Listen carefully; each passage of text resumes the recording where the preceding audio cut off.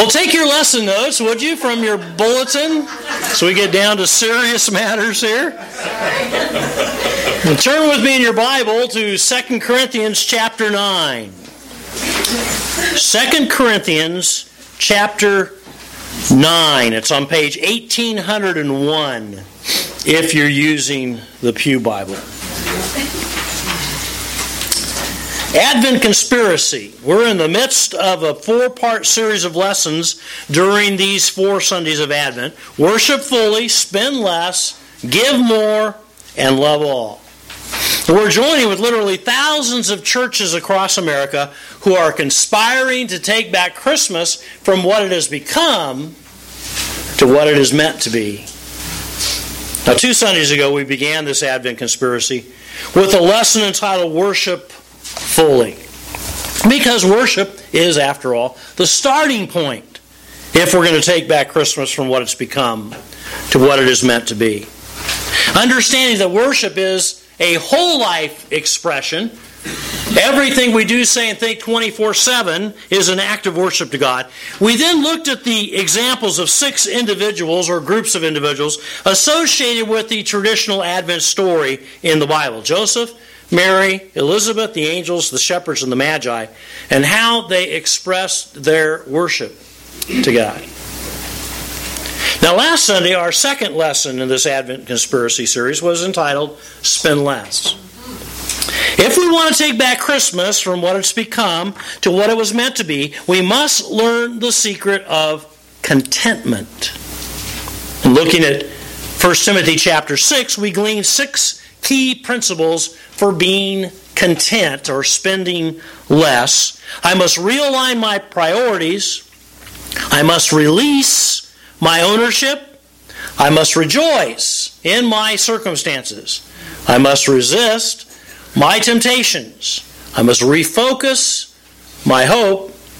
And I must redirect my generosity. If you're not able to be here for either one of those first 2 lessons, I encourage you to listen to the sermon online. You can do that on our website or Facebook page.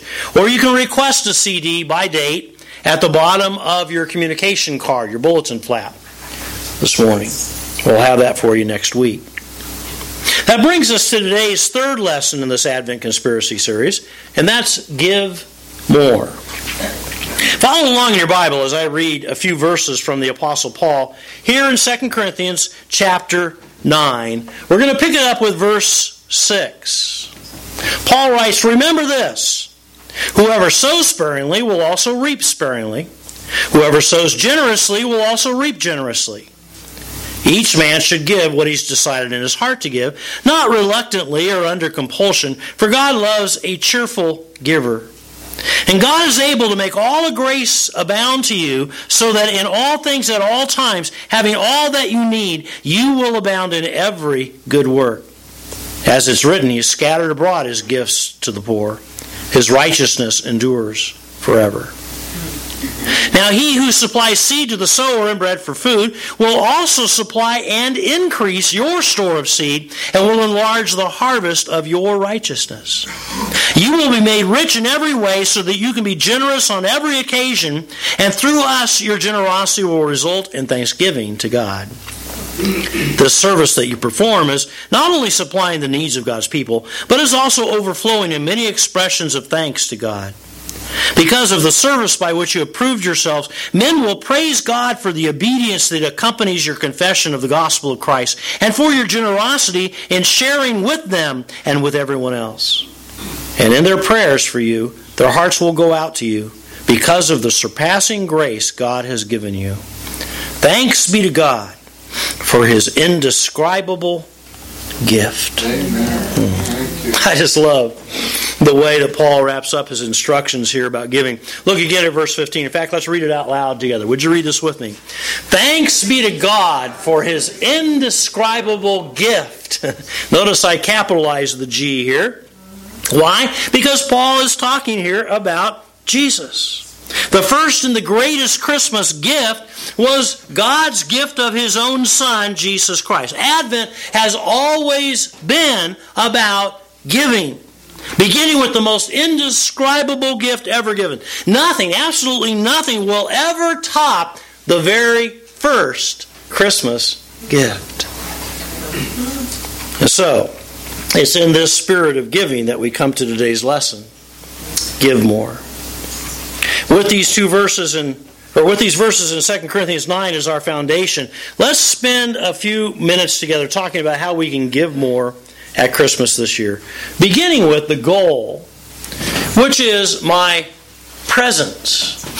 The goal is my presence. Presence. I spell that for those who are listening to this recording. Simply stated, if we want to take back Christmas from what it's become to what it's meant to be, our goal, our focus must be on presence, presence, not presence, presents. I mean, isn't that what God's indescribable gift is really all about? It's about His presence, not His presence. The prophet Isaiah 7:14 wrote, "The virgin will conceive and give birth to a son, and will call him Emmanuel." Emmanuel meaning God with us. God in the flesh. This was God's indescribable gift to us. It was the gift of His presence. John 1 and verse 14 puts it this way. And God Himself became a human being to live here on earth among us, was full of loving kindness, loving forgiveness, and truth. And we have seen His glory, the glory of the only Son of the Heavenly Father. It's all about presence, you see. presence. One way we can give more this Advent is to get back to how Christmas was originally celebrated. Give fewer presents and give more presents.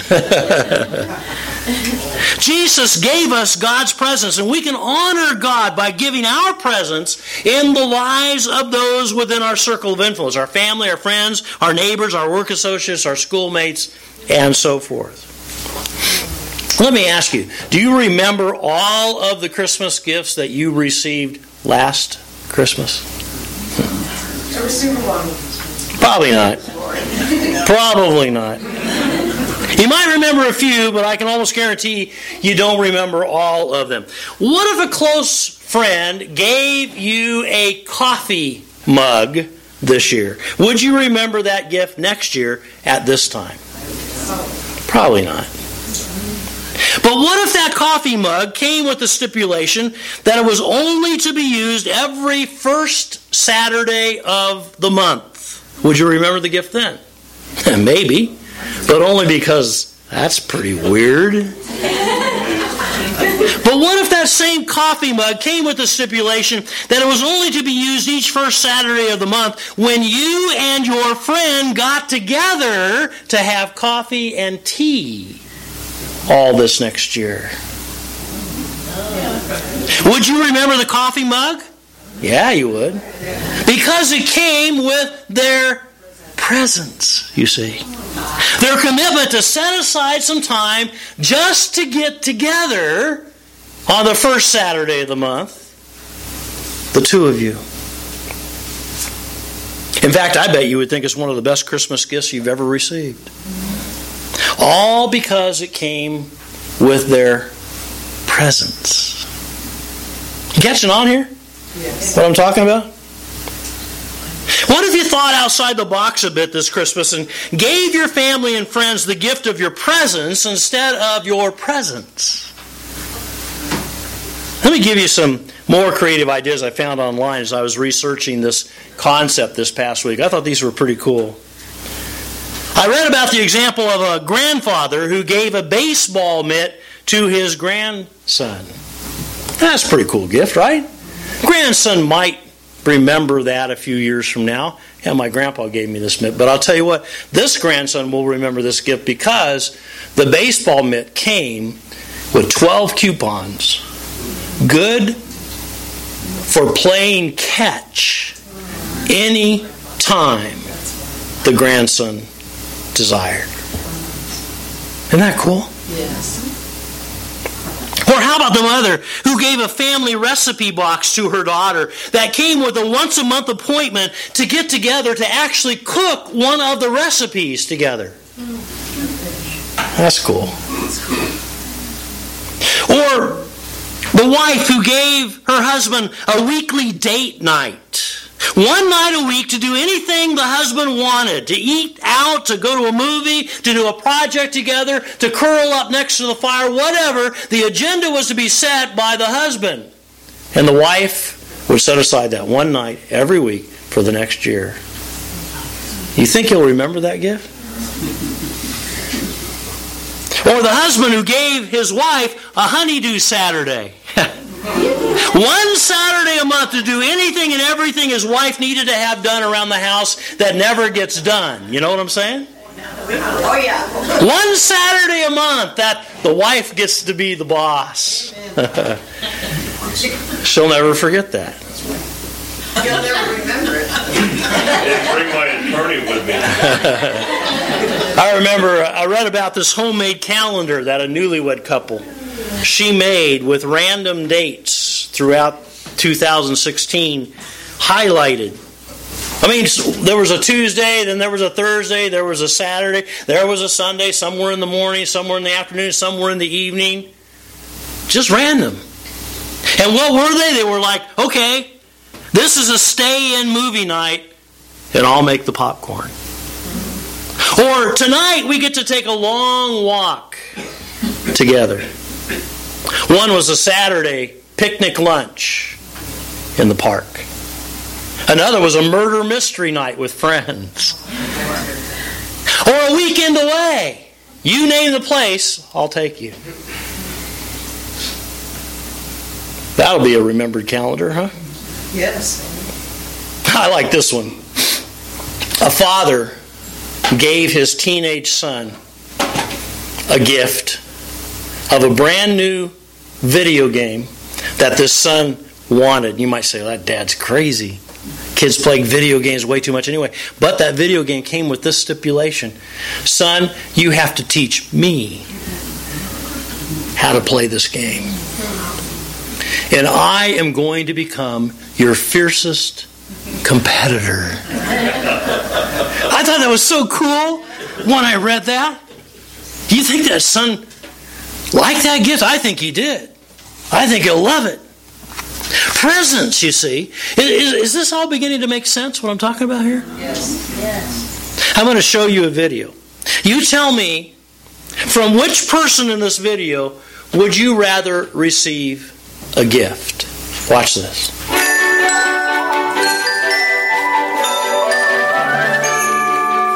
There, all done. Well, Eunice, that is a marvel, if you do say so yourself. What is it? Oh, well, it's just a little something that I picked up from my friend Tiffany. Heard of her? It's for my sister-in-law. She works with children in Africa. It's a silver necklace. I thought she'd love that. Well, that is an expensive thought. She's going to be very impressed. And it is the thought that counts. Although last Christmas she thought I would love this horrible vase. Oh, tacky.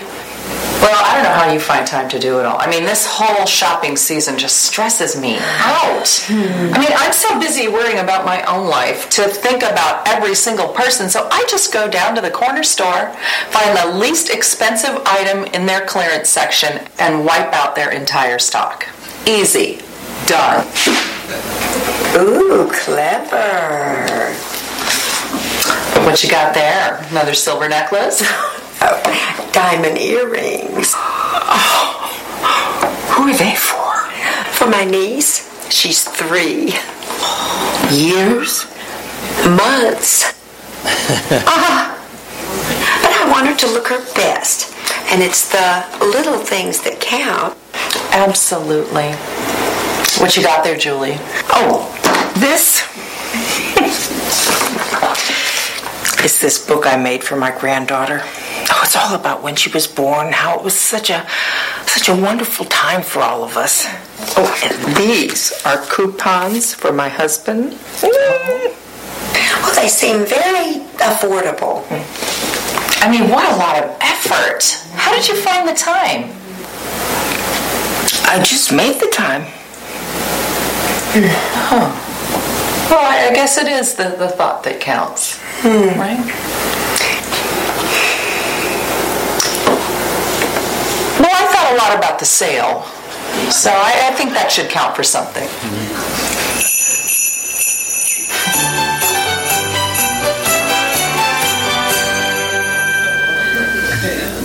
All right, from which person would you rather receive a gift? And don't you tell me the necklace or the diamond earrings. Come on. I'd rather get something from Julie myself, yeah. Why? Because she poured herself into what she was giving. Yes. It's about presence. I mean, you get the idea, I hope. Be creative. I need to give myself, my presence, me, more than anything. Which brings us to our second main point this morning, and that's the guide. And that's God's principles. Simply stated, if we want to take Christmas back from what it's become to what it's meant to be, our guide, our blueprint to give more must be God's Word, the Bible. This is our instruction manual. When all else fails, read the directions, or I like to put it this way, before all else fails, read the directions. Because this is where we're going to find God's timeless and proven principles for stewardship. Now, obviously, the Bible says a lot about giving. Fortunately, over 40 plus years of preaching, I've condensed all of this down to what I think are the top 10 principles the Bible gives us. And even at that, we're going to have to just skim over the top of these principles very, very quickly due to the time restraints this morning. So fasten your seatbelt and let's touch on these principles together very quickly. Number one is the who's in charge principle. Who's in charge? Simply stated, God is the owner. I am the manager. Now, we talked about this one last Sunday, but I need to mention it again here because it is, after all, foundational to all of the other principles of biblical stewardship. Psalm 24 and verse 1 tells us the world and all that is in it belong to the Lord. The earth and all who live on it are His. Our lives, everything we are, everything we have, belongs to God. As the owner, He's entrusted these things to our care to manage them faithfully for Him. And we are responsible to Him for our management. We will one day give an account for how we did with what He gave to us. Number two is the give and grow principle. Give and grow. Simply stated, faithful stewardship produces spiritual growth. Now, I don't think any of us would disagree that as we grow spiritually, we will give more. However, Jesus taught us exactly the opposite. As we give more, we will grow spiritually. Read Matthew 6 and verse 21 out loud with me. Where your treasure is, there your heart will be also. Isn't that interesting? He didn't say, where your heart is, there your treasure will be also. He said, no, where your treasure is, there your heart will be also. As we learn the discipline of giving away our time, our skills and abilities, our money, the end result will be growth and maturity.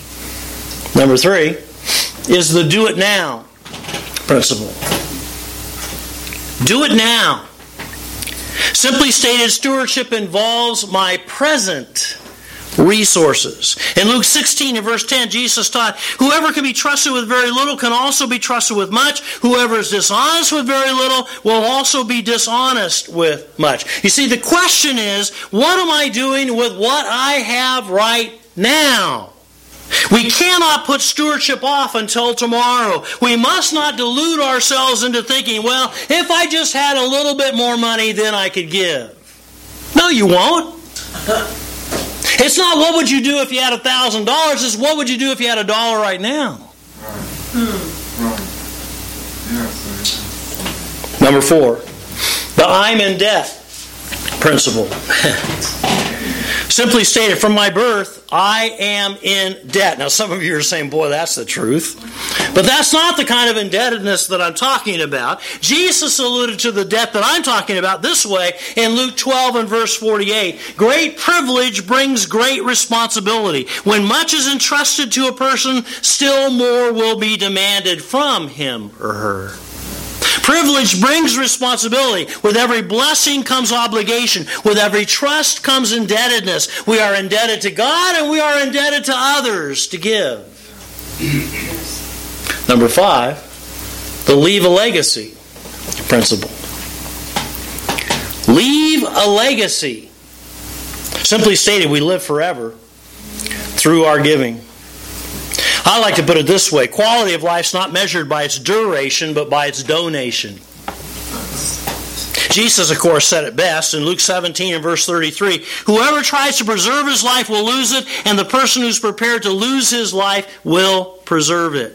You see, we have a choice. We can use life's resources for self, or we can use life's resources for others. We can protect and hoard our time and talents and treasures for self, or we can risk and sacrifice our time and talent and treasures for others. But nobody, let me just tell you this, nobody remembers a person who stores up his or her things just for self. Yet everybody remembers a person who gives away his or her things to others. Again, it's a legacy principle. We live forever through our giving. Number 6 is the giving and receiving principle. Giving and receiving. Simply stated, what I give, I will receive in return. We read it earlier, but let's read 2 Corinthians 9 and verse 6 out loud together right now. Read this with me. Remember this, if you give little, you will get little. A farmer who plants just a few seeds will get only a small crop, but if he plants much, he will reap much. I mean, this is just the timeless principle of sowing and reaping. What you sow, you reap. What you plant, you harvest. What you put into something, you get out of something. What you give away, you receive back again. And the more generous we are with our giving, the more blessings that we will receive in return. Number 7 is the receiving and giving principle. Receiving and giving. It's just the opposite of number 6. Simply stated, what I receive, I must give in return. Jesus summed up this way in Matthew 10 and verse 8, freely you have received, freely give.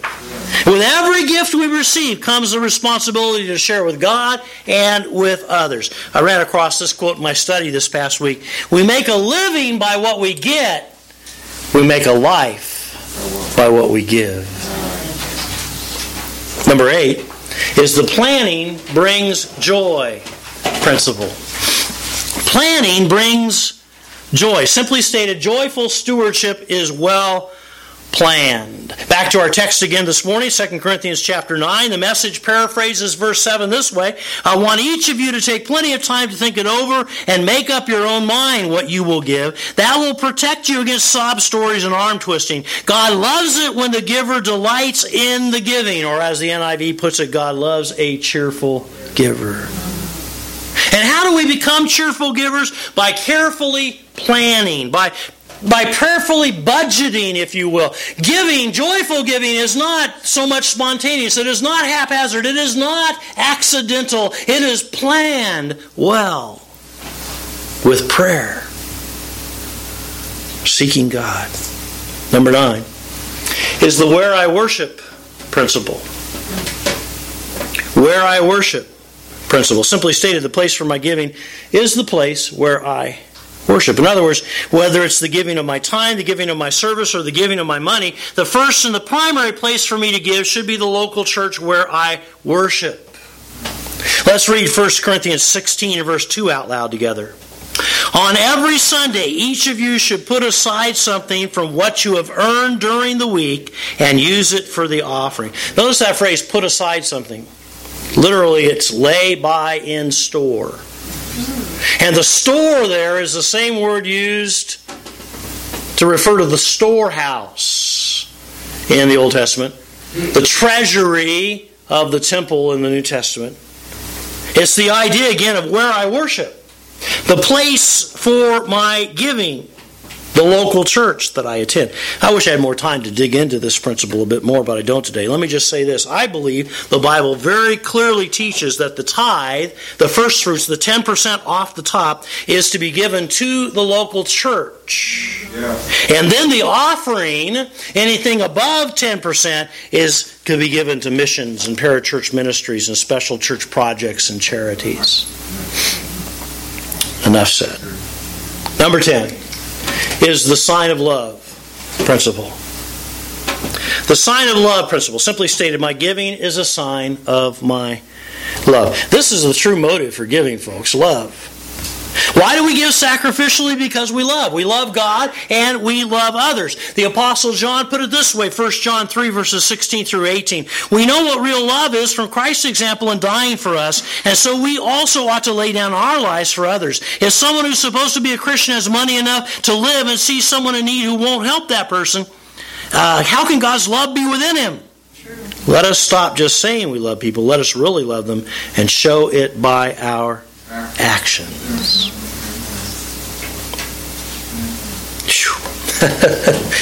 We just ran through 10 principles really quickly. So, here's your homework. We don't have time to talk about them in more detail, but you have time this week to go back through this list again. To prayerfully, before God, consider these 10 principles, to look up these scriptures we just read, and to ask God, how am I doing when it comes to these 10 principles of giving in my life? If we want to take back Christmas from what it's become to what it's meant to be our guide, our blueprint to give more must be God's Word, the Bible. It's got to begin with these 10 principles, I believe. Which brings us to our final main point today, and that's the gift, which is Hades' project. Simply stated, if we want to take back Christmas from what it's become to what it's meant to be, one way we do that would be giving to the Hades Water Project. One of the key elements of this Advent conspiracy this year is the special offering that we're receiving through next Sunday, December the 20th. And you can use one of the Nazarene Compassionate Ministries envelopes in the pew rack, or you may simply write Advent into the memo of your check. Now again, as we've been saying each and every Sunday, we are not wanting this offering to be yet another item on your already too long Christmas list. You don't need that. And we're not wanting this to be an added cost to you this Christmas. On the contrary, we seriously want you to think about what you're spending and perhaps buy less gifts. Or instead of buying something, make something. Instead of giving presents, give presents. And use the saved resources towards this special offering. We also want you to be careful not to just redirect your giving from the local church to this project. This love offering is to be over and above your regular tithe to Springville Naz. This love offering will be given through Nazarene Compassionate Ministries for the Hades Water Project to provide clean, safe water for those who do not have clean, safe water to drink. And by providing for this basic need, we will open up doors of opportunity for over 500 churches down in Haiti to be able to proclaim the good news of Jesus, to be shared with the Haitian people. Again, going back to today's text in 2 Corinthians chapter 9, I like the way the Message paraphrases verses 12 through 14. In fact, just look at it with me. It says, carrying out this social relief work involves far more than helping meet the bare needs of the poor. It also produces abundant and bountiful blessings to God. This relief offering is a prod to live at your very best, showing your gratitude to God by being openly obedient to the plain meaning of the message of Christ. You show your gratitude through your generous offerings to the needy, and really toward everyone. Meanwhile, moved by the extravagance of God in your lives, they'll respond to the message. That's what we want. By giving the simple gift of water, we'll open up hearts to listen to the message about the living water, Jesus Christ. Advent conspiracy. On this third Sunday of Advent, we've continued this series of lessons with the third or fourth principles that will help us to take back Christmas from what it's become to what it was meant to be. Give more. And from these verses here in 2 Corinthians 9, we've talked about the goal, which is my presence, Presence, the guide, which is God's principles, and the gift, which is the Haiti Water Project. Back to our text one more time. Let's read 2 Corinthians 9, verses 10 and 11 out loud together as we close. Would you read this with me? This most generous God who gives seed to the farmer that becomes bread for your meals is more than extravagant with you. He gives you more so that you can then give more away, so that you can be even more generous in every way. May it be so. May it be so.